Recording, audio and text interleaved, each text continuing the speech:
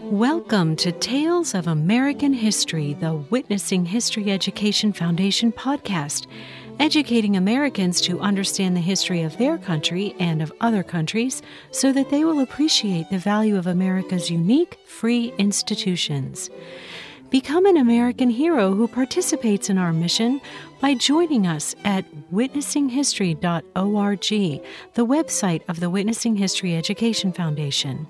View for free the Foundation's documentary films on the website and on the Foundation's YouTube platform.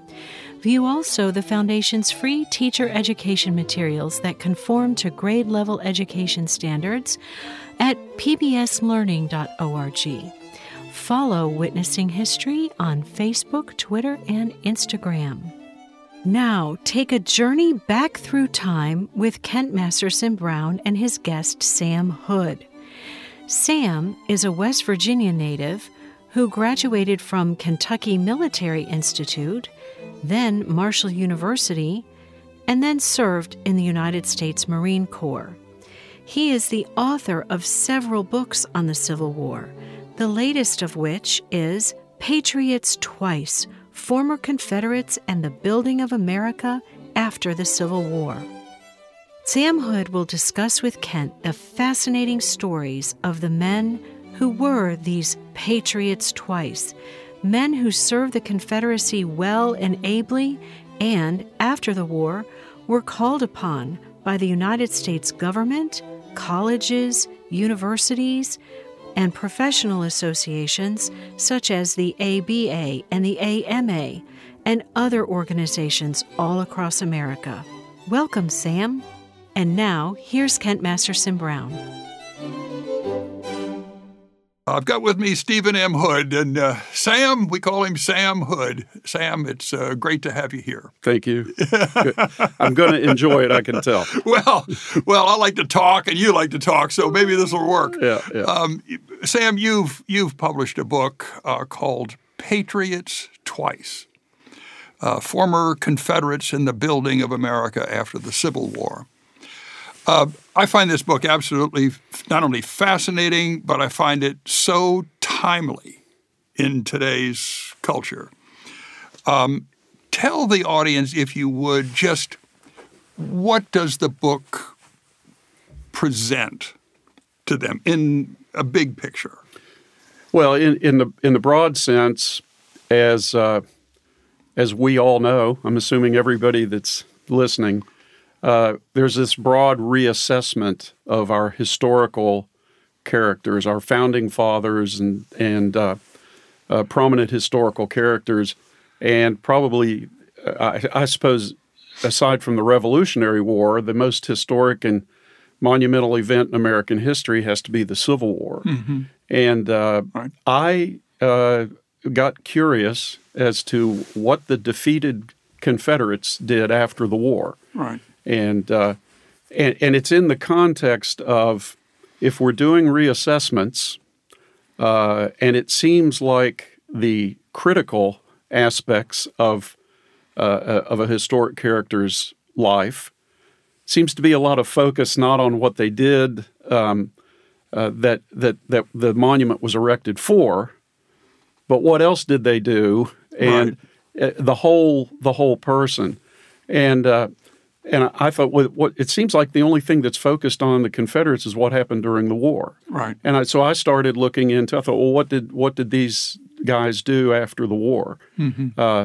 So again, it's in the broad assessment. Yeah. And if we're going to look at the bad and the good, let's look at the bad and the good. Right. And right.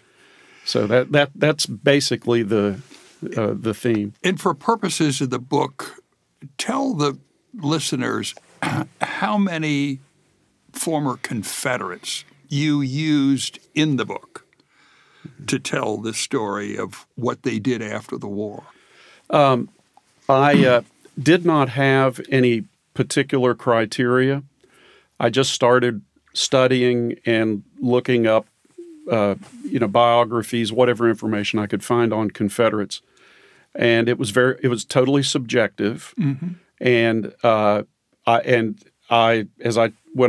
when I speak, as I explain to people, I had to keep raising the bar just due to physical constraints of the book, unless you wanted to do a multi-volume.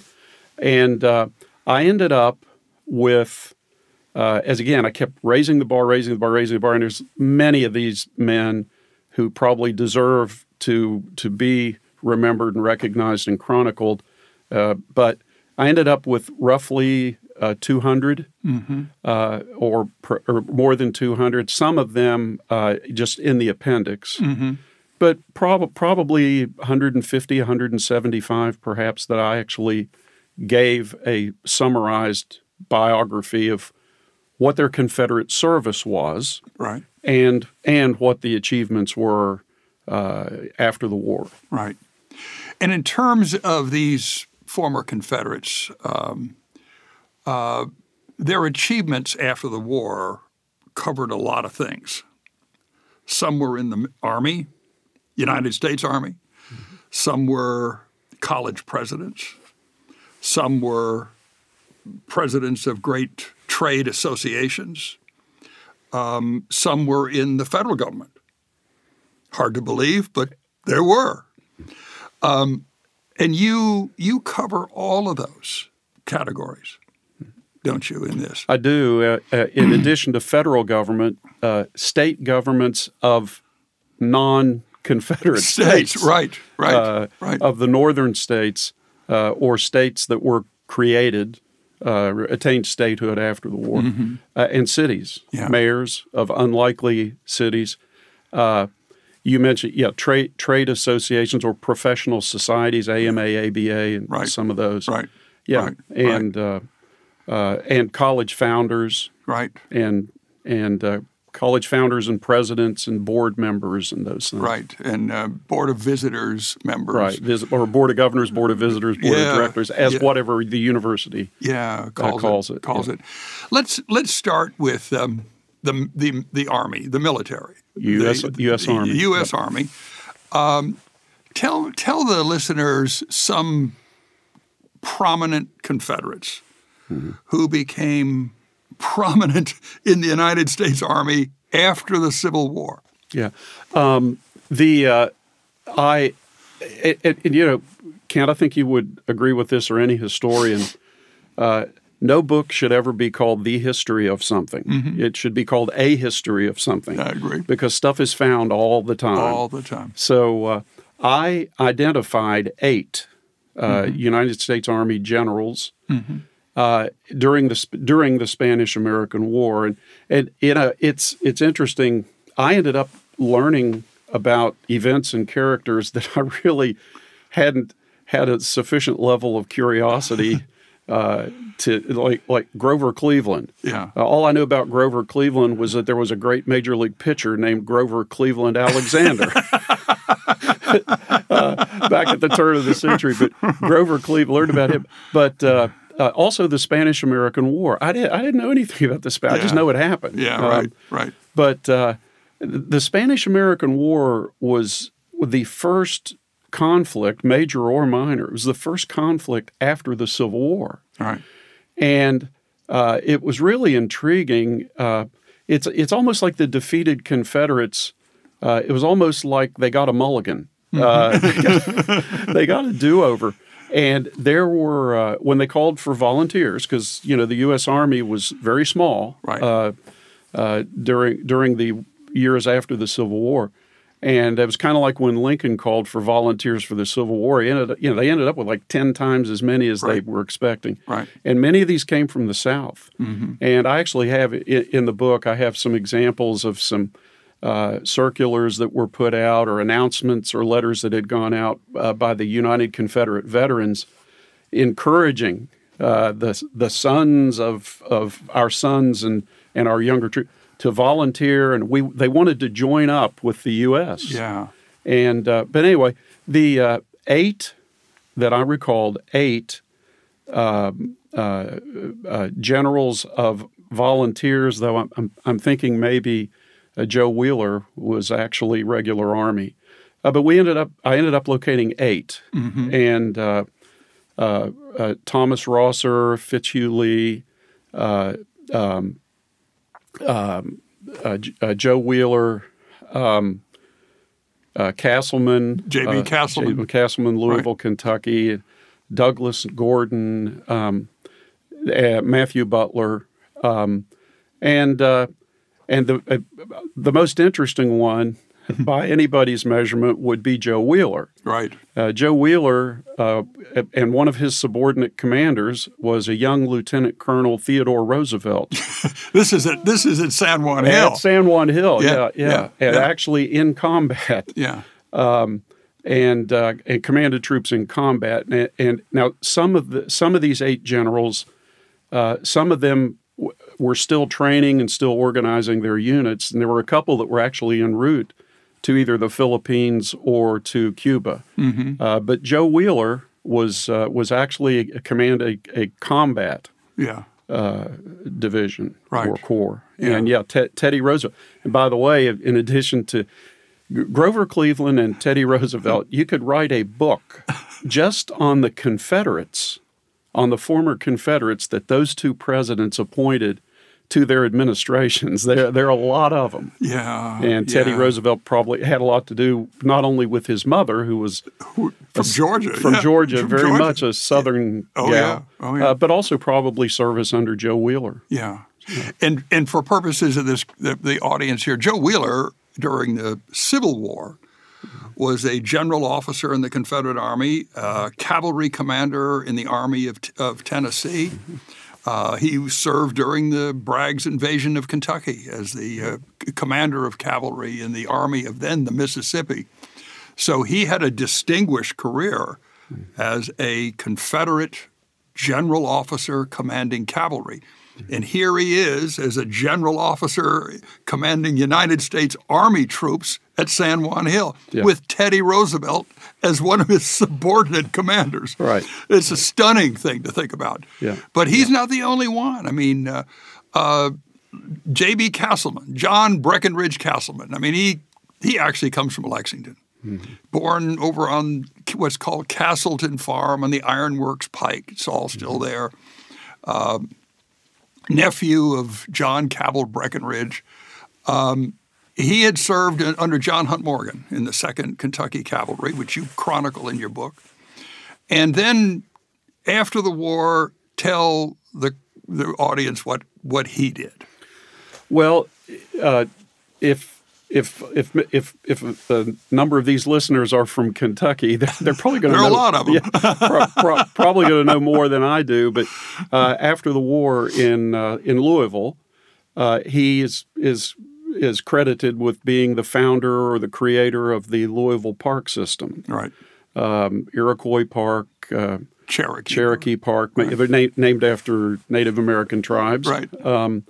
Also, again, it's in the book. Libraries. One of the libraries, and I think he was involved in one of the orphanages. Either founded it or was served on the board. Very much a civic-minded individual. Right. Yeah. Right. Yeah. And then he raised a command to fight in the Spanish-American War as well. Kentucky Volunteers. Yeah. And they were federalized, I take it. And he then became a brigadier general in the United States Army. Mm-hmm. Right. And so he was a major in the Confederate Army. Right. But he got elevated to brigadier general in the United States Army. Yeah. Of the 8 U.S. Army generals in the Spanish-American War, the lowest-ranking Confederate was a captain. But 4 of them were generals and a couple of colonels and a major captain. I believe it was Gordon. Yeah. So And then Castleman too was at Puerto Rico. Wasn't he the first United States governor of Puerto Rico? The military governor. The military governor? I believe he was. Yeah. Yeah.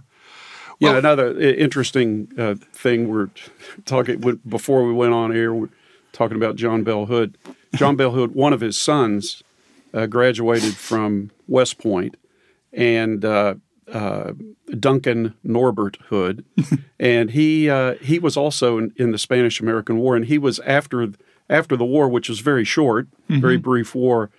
He was the military governor, the military mayor of the city of Santiago. Oh, isn't that interesting? Yeah. So of Cuba, but Castleman, I believe, was Puerto Rico. Yeah.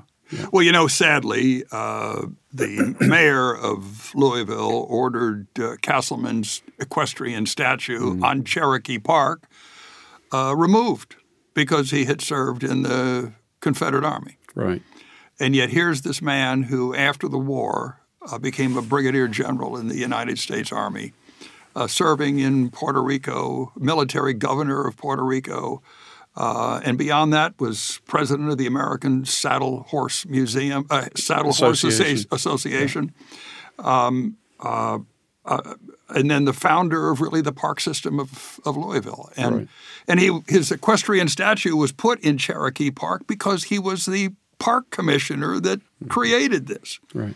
And they took it down. Right. And as I understand it, the statue, he was not in his Confederate military garb. No. Passed that statue many times. He's in civilian attire because he was president. He's being memorialized for what he did as a civilian. As a civilian, yeah. Sure. Yeah. So, there's even no redemption for these fellas. Sure. And that's the sad thing. Well, we use the word reconciliation. Yeah, there was a lot of that in the years immediately after the war by the guys that were trying to kill each other. Oh, I know. And here we are, 150 years later, and the great grandchildren can't seem to reconcile. No. We have a funeral home here in town known as W.R. Millward, and that is named for Colonel W.R. Millward, who commanded a Kentucky infantry Union regiment during the Civil War. I think it was the 24th Kentucky. And I found a newspaper clipping in a local newspaper here in 1919, I think, when W.R. Millward died. And the newspaper clipping had what it was a dispatch from the Confederate Veterans Association of Kentucky announcing the death of Colonel Millward. And it turns out, as you read through this little clipping, W.R. Millward was inducted into the Confederate Veterans Association as an honorary member. They liked him so much. And when he died, which is when this newspaper clipping was dated, the Confederate Veterans Association was ordering its members to show up at the gates of the Lexington Cemetery and follow Colonel Millward to his grave in honor of him. And as it turned out, there were something like 300 Confederate veterans showed up to walk behind that carriage with the casket to W.R. Millward's grave. I always was... In 1919, that was probably a substantial number of surviving ones. It was. And they went all the way there, went through the service, because they regarded him at that time as a brother. Mm-hmm. And you go, why the rancor now? These are the men who fought one another. Right. And look at them. Yeah. And look what these people did after the war to try to mend this country. Sure. And Joe Wheeler, J.B. Castleman, what more could one do to try to mend this country than what they did? Well, along those lines, I mentioned in my talks the example of the Virginia infantryman Confederate who lived in Martha's Vineyard, Massachusetts, after the war, and became a newspaperman and did very well, and erected with his own money, erected a statue of a Union soldier in honor of the Union soldiers. This guy was a Confederate veteran and a combat veteran. And in around 1903 or 1904, the surviving members of the GAR actually mounted a plaque on the same monument with their own funds that said that we, the Union veterans of Martha's Vineyard, erect this plaque in honor of Confederate veterans. Oh. So there was so much reconciliation then, much more than now. Yeah, yeah. Well, you've also in your book talk about Confederate veterans who became prominent in the United States government. Mm-hmm. And principally, I'm looking at the judiciary. Mm-hmm. You mention at least 3 of them who served on the Supreme Court of the United States, 4. And 1 became Chief Justice. Yeah. Tell us a little bit about those fellows. Well, they I didn't get too deep into it. The one was Lucius Quintus Cincinnatus Lamar, which we always get a chuckle out of the cool name, and he had been he had been Secretary of the Interior. Now, again, off the top of my head, I forget which presidents appointed these guys. Which may put in a little footnote here. 10 consecutive post-war United States presidents appointed former Confederates to federal government positions, beginning with U.S. Grant, mm-hmm. ending with Woodrow Wilson. Mm-hmm. And I always put it, and then on the tail end, Calvin Coolidge retained a couple, but they were elder. He didn't appoint any. So again, I don't know who appointed Lamar. He was Secretary of Interior, right? And then he was promoted up to Supreme Court, right? And again, off the top of my head, there were 4. Douglas, I believe, mm-hmm. was one, and Hal Jackson. Mm-hmm. And again, when I discovered this, I'm thinking, there's the modern debate nowadays over were Confederates traitors mm-hmm. or were they not? Yeah. And it's kind of like the expression, one person's freedom fighter is another person's rebel or whatever. Right. But I mean, to me, the argument is. Who in the world would appoint traitors who just happened to get off mm-hmm. for whatever reason to be Chief Justice of the U.S. Supreme Court, and some other ones that right. You'll probably right. mention here right. Later on. There were other positions. Well, not to jump ahead of you, but Attorney General. Attorney General. Yeah, and not just one. There were 2 U.S. Attorney Generals. Who were former Confederates. Former Confederates, yeah. The interesting one is Ackerman, Amos Ackerman from Georgia, and mm-hmm. he was appointed by Grant. Mm-hmm. And he was sort of controversial because he rubbed a lot of people the wrong way, mm-hmm. and he only served for 14 or 15 months and finally resigned. Probably Grant asked for his resignation, but he resigned because he was being too hard on the KKK. And he's from Georgia. He's from Georgia. He's from Georgia. And the world turned upside down. Yeah. So he also he organized or formed the first investigative office, if you will, or investigative unit of the U.S. Justice Department, which eventually evolved into the FBI. So he's not the founder of the FBI, but the forerunner. Forerunner of it. Yeah. One fellow, you're speaking of Grant, who became prominent in the federal government was none other than John Singleton Mosby. Yes. A favorite of mine. Maybe because as a kid I watched The Gray Ghost on television, and it got me hooked. Yeah. Even though you look at it now and it's as silly as heck, mm-hmm. nevertheless it was an important thing to me. Mosby, of course, wreaked havoc on the Union Army's Sheridans and others in Upper Virginia, sure. Loudoun County and Warren County, et cetera. And he made a name for himself in the war. Had a bounty on his head half the time. But Grant really admired him, really liked him. Mm-hmm. And tell the audience what Grant did with him. Grant actually, they first met, late. Obviously, they didn't meet during the war.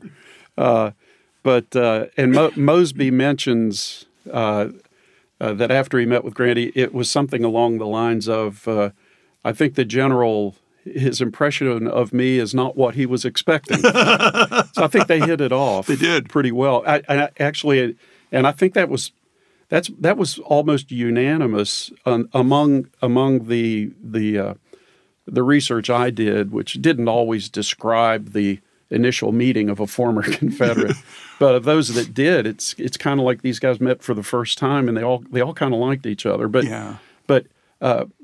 Mosby was appointed consul to Hong Kong. Mm-hmm.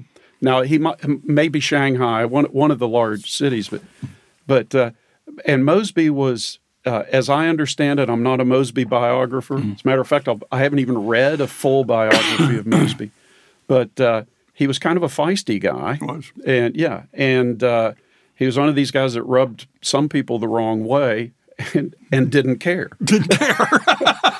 I think some of us rub people the wrong way, and when we find out, we do care. Well, he didn't care. And if you think about it, it's probably the right aptitude to be a diplomat in those days. Yes. Because you're really independent. And I don't think you can get further away from Washington, D.C.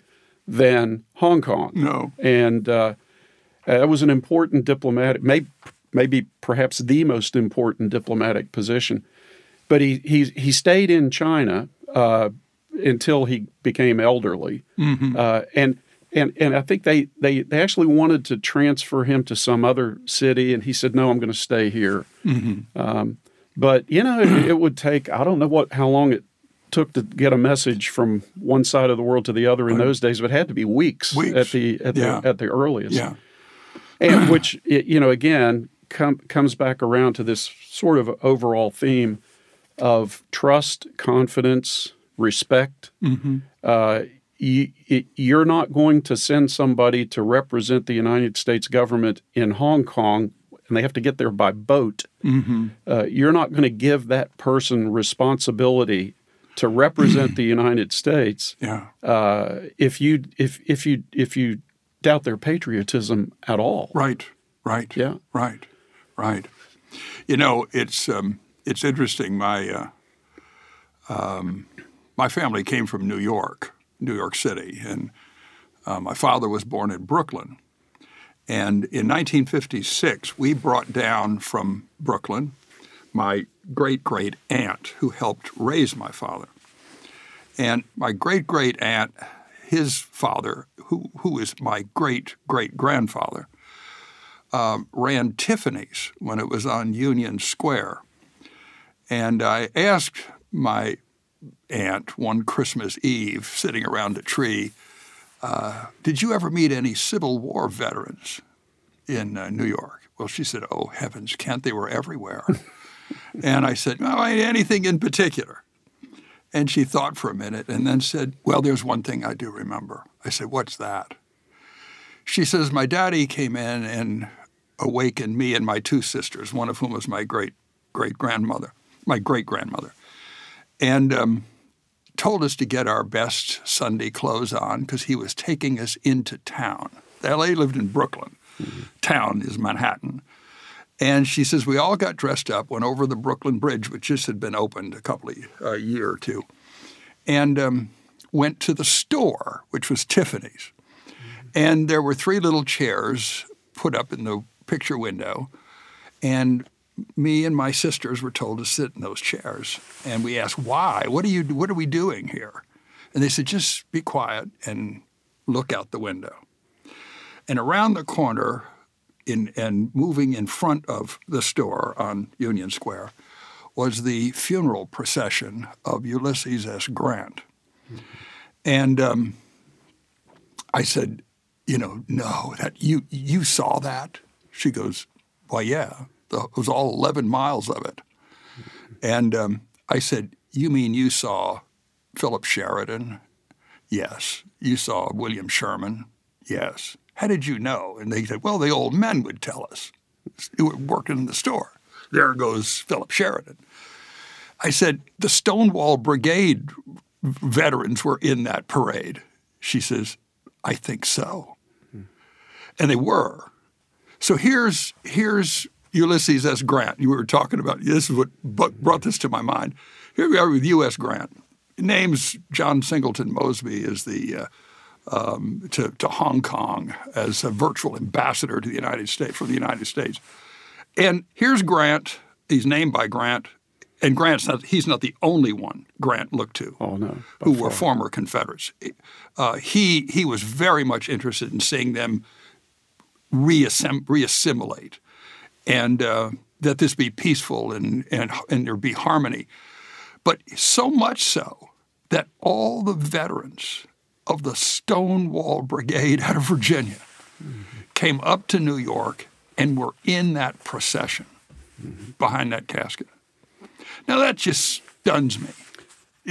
When you think of Joe Johnston was a pallbearer. And Joe Johnston was a pallbearer. Yeah, and Simon Buckner. But I started to say Breckinridge, and thank you for Simon Buckner. Yeah. They were classmates at West Point. Yeah. And so, Major General Simon, Lieutenant General. He was the oldest living Lieutenant General or General officer in the United States, in the Confederate service when he died in, 1918, 1919, something like this. Anyway, you had Joseph E. Johnston, Simon Buckner, and then hosts of these just infantrymen who served in the Confederate Army in the procession behind Grant's casket. Also watching that funeral procession was a young boy named Teddy Roosevelt. Teddy Roosevelt, exactly, exactly. Of course, he said that kind of generated his being intrigued with the military. Yeah. Well, and Fred Grant was. Again, I mentioned it in the book. Ulysses Grant's son was like the Grand Marshal at a parade. I was in Memphis or New Orleans, and the Confederate veterans were going by, and that they would break ranks. The old veterans, were in ranks, and they broke ranks, and they would all go up to the reviewing stand, and they were crying at the sight of Fred Grant. They called him General Fred Grant. Yeah. I guess it was more. It's like an honorary title, or. But yeah, there was so much. Now, I mentioned this too. I'm sure there were times that a Union veteran and a Confederate veteran got tanked up out west or something, and Marshal Matt Dillon had to come in and break them up. But no, I mean, generally speaking. And by the way, one of the founders of Macy's was a Confederate veteran. Is that right? I thought that's where you were going when you mentioned the Tiffany's and the store. No, that's even yet another deal. Yeah, no, it was two brothers, and they purchased Macy's when it was not what it is now, and they actually grew it. Yeah. So. Well, it's interesting when General Roger Pryor from Virginia, Confederate general, fought at Antietam, among others. At the end of the war, he and his wife moved to New York City. In order to live, they took all their family silver to Tiffany's and got cash advanced to them with the silver as collateral. So they basically put up for hock everything they owned of value so that they had enough cash to get along. And Pryor wound up becoming a justice of the Supreme Court of New York. Yeah. And you speak of reconciliation. I mean, here's a guy in New York City settling down. And he's not the only one. There were just hundreds who did that. Right. Simon Baruch is one of the prominent ones. Why don't you tell the audience about him? Yeah, Simon Baruch was a Jewish Confederate American, or I guess we would say a Jewish American Confederate American. Of course, he was born in Bavaria, so we can put that in there as well. As a young Jewish immigrant to South Carolina before the war, went through medical training and joined the Confederate Army as a surgeon, and we were talking here before we went on air. He is quoted as saying that he finished his training and he was assigned to the Confederate regiment as the surgeon, and he said, I had not done so much as lanced a boil. So he was right out of med school. Right out of med school. Ended up with the 13th Mississippi, served throughout the war. He was, quote unquote, captured at Gettysburg. He remained behind and rejoined. They exchanged, rejoined, stayed throughout the entire war. He went back to South Carolina and practiced medicine, and he went to New York for 1 year, just as a volunteer, to serve the slums. And I imagine in those days, the slums of any city were slums that we can't imagine today. Came back, resumed his practice, but only for a short time, then relocated permanently to New York. And I believe he lived there maybe 13, 14 years till he died. And he was very much into public hygiene, clean water, sewer. They were, they didn't know the extent at the time, but they knew there was a correlation between sanitation and disease. And the Hell's Kitchen section of New York, which is appropriately named, he spent most of his time there. But he had a son named Bernard Baruch, who is sort of a famous, one of the early famous Wall Street financiers, which we were discussing. And Bernard Baruch was an advisor to Woodrow Wilson, World War I, that had to do with procuring raw materials, minerals, and for the war effort, for industrializing for the war effort. And after the war, after World War I, Bernard Baruch had made a substantial fortune and started endowing chairs, academic chairs, building facilities, med schools. The list is as long as you're on, in honor of his father. There's a school in New York City, Simon Baruch School, and a park, and So the Baruchs were Simon Baruch, very famous and made so memorialized permanently by his son. And these again are. By the way, I mentioned this. Another interesting Confederate veteran I found was, and off the top of my head, it escapes me, on my notes with me. He was the Senate Majority Leader in 1917 and drafted the U.S. Declaration of War against Germany in World War I. He was a Confederate veteran from Virginia. I hate to say that. I remember his middle name was Martin. I can't remember. It's kind of like I can remember your Masterson, but not Kenton Brown. But no, he was president of the Senate or Senate Majority Leader and authored the Declaration of War, a Confederate veteran, U.S. Declaration of War against Germany, World War I. Isn't that incredible? Just incredible. Well, we can then go to ex-Confederate officers who were in academia, presidents, first of all, of colleges and universities. Yeah. Just to quickly insert something before we leave public service, another one that just really raised my eyebrows to the crown of my head were the two U.S. Navy secretaries. There were two U.S. Navy secretaries that were Confederate officers.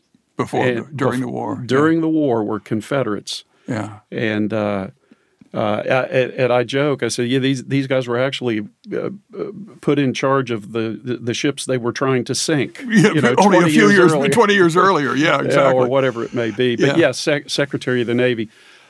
Talking about education. That's a long list. And again, I say this in each one of my presentations. Some of them are not surprising. It shouldn't surprise anybody that a former Confederate was a president of the University of Alabama in Tuscaloosa. Right. So, but there are others that are quite interesting. Before I mentioned president, there were founders. There were many schools, universities, and colleges that were founded by Confederate veterans. Right. And like off the top of my head, Virginia Tech, Right. and Texas A&M, and others. But the ones I think that are kind of go against the grain of our modern narrative is that there were 4 schools exclusively for African American, for freedmen, that were founded by former Confederates: Alabama State, Alcorn State in Mississippi, Right. Prairie View A&M in Texas, and Arkansas Pine Bluff. Wow. So there were four of the, and they're still around, still flourishing as I think they call them historically black colleges now, but they're African American colleges, and some exclusively for women, because not all colleges accepted women. But there's a pretty interesting list of colleges that were founded by former Confederates. And by the way, in my book, Ken, I'm like you. I'm exclusively a nonfiction guy, and those cursed footnotes that take you longer to write than the book itself, right? You know, does the comma go outside the closed parenthesis? You know, yeah, and that changes like the tide. Oh, it doesn't. In this one, and when I spoke to our friend Ted Savas, Savas Beatty, my publisher, Ted's a good friend. Yeah, and we decided I was just going to do a bibliography, but because the book would have been twice as long just with the footnotes. But the one once I did decide, I thought if I say that this guy was a senator from Missouri, somebody doesn't like that fact, and who cares? It's not going to raise a big ruckus. I thought, but if I say that somebody was a founder or co-founder of a university, there might be some universities that don't like that. Yeah. I footnoted those. Did you really? I did. I'm being honest here. But because really, what is a founder? It's kind of a fuzzy term sometimes. Like Clemson. Lieutenant Thomas Green Clemson. Right. He gave them the land and the money to build the first buildings. That's pretty clear. Yeah. But there are others where there would be like a governor who would say, like Alcorn State, I want a college there. And governors can cause legislatures to do things that they don't always want to do. Right. But I footnoted either from the State Historical Society or from the university itself. Yeah. But there were probably 20, 30, 40 perhaps. Yeah. And in postgrad schools, like off the top of my head, University of Arkansas Med School, there were 8. It recognized there were 8 founders of it. 7 of them were former Confederate surgeons. So, yeah. What one that shocked me was the ex-Confederate who became the president of University of California at Berkeley. Cal Berkeley. Tell us a little bit about him. Yeah, that was we were just talking founders, and in the book I have categories. Like I broke it down into education, and then within the education category, I had founders, presidents, and directors. But it was John LeConte, and he and his brother were from South Carolina. They were brains. They were smart guys, mineralogists, chemists, and all that, and served in the Confederate Ordnance Department or Division. Yeah. But he and his brother went back to Columbia, or what was left of it, after the war. And in their memoirs, the other brother's memoir, he mentioned that they just couldn't get anything done there, so they went to California, like everybody did for many decades. But not now. Not now. They're kind of going the other direction, but that's a whole different subject.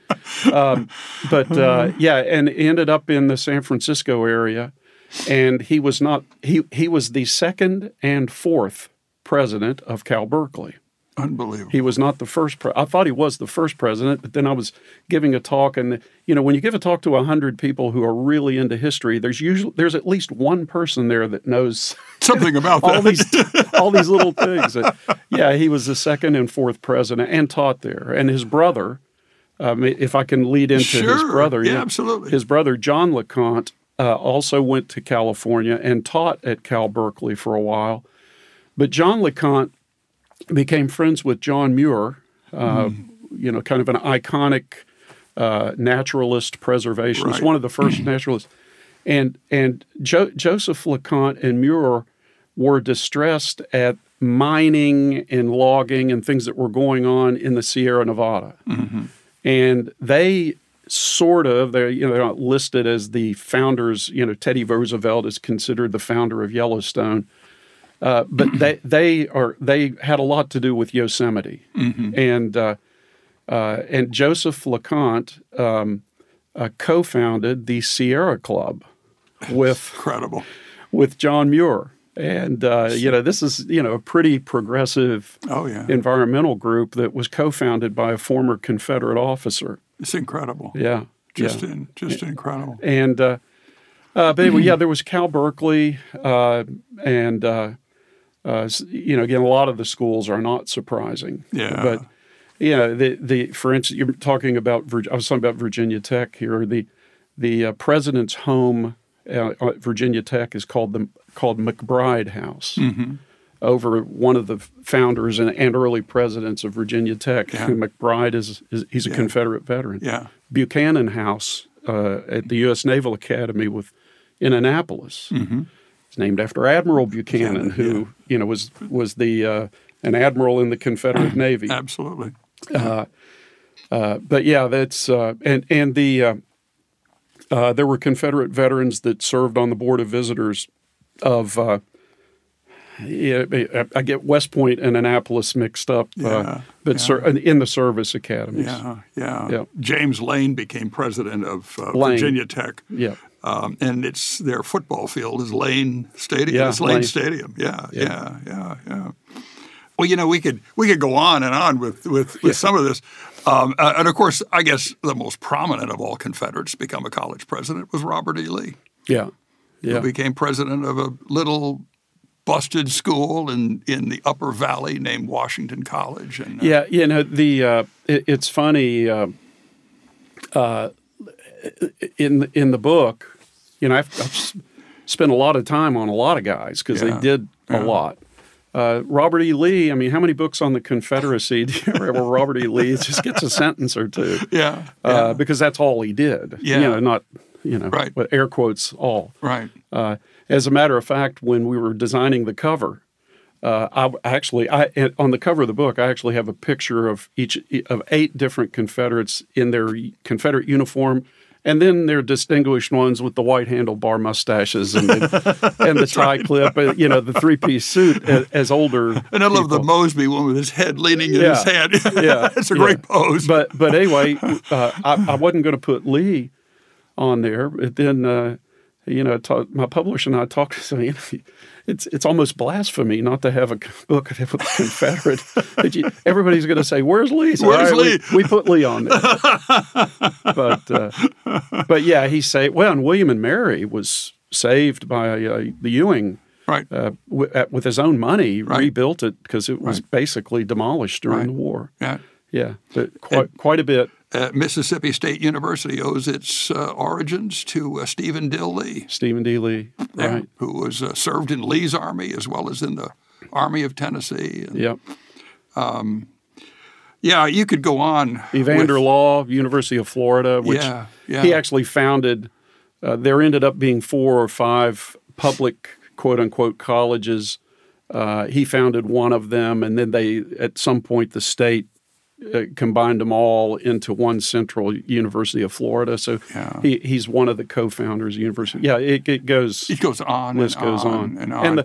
And as I mentioned in the appendix, as I was looking for founders and presidents, I came upon professors every once in a while, and some of them, and I went ahead and just put them in an appendix. But some of the places where it's taught. University of Vermont. Yeah. Harvard. You got at least one Harvard guy in there. Johns Hopkins, but the other was like Amherst. Yeah. a Confederate veteran at Amherst, and Wisconsin-Milwaukee. Yeah. Or excuse me, Wisconsin-Madison. Madison, right. And University of the Pacific and University of San Francisco. A mayor of a mayor of L.A. while we're talking about was Berkeley. Yeah. Well, no, a mayor of Los Angeles. I Yeah. know we're getting away from the college, but a Cameron Tom was mayor of Los Angeles in 1900. He was a Confederate veteran. A mayor of Minneapolis. Can you imagine? Was a Confederate veteran. Yeah. Unbelievable. Yeah. Unbelievable. And then, the great trade or professional associations, the American Medical Association. Yeah. 4 former Confederate surgeons were presidents of the AMA. Isn't that incredible? Two of the ABA. Wow. American Academy of Arts and Sciences, Sierra Club. I mentioned. I don't know that LeConte was an officer, but he was a co-founder. Yeah. American Gynecological Association, just several of them. Yeah. So to wrap up, Sam, how do you put into a synopsis of what these former Confederate veterans did to rebuild America after the Civil War? Well, I think, the overall point after I finished my research, and you kind of, you step back and, what's your overall effect? What's the main effect? To me, it wasn't so much, or it wasn't necessarily or only what the Confederates did, because these were high-achieving Americans, and if you're a high achiever, you're going to achieve highly wherever you are. Right, correct. What really affected me was what the citizens, what society, what the federal government thought. Mm-hmm. They entrusted these people. They allowed them to participate in the growth and the development of the United States between 1865 and 1910. Right. I think there was a great deal of respect. I guess maybe like in sports, it's a high profile program, and they play some little school, and the little school makes them work. Mm-hmm.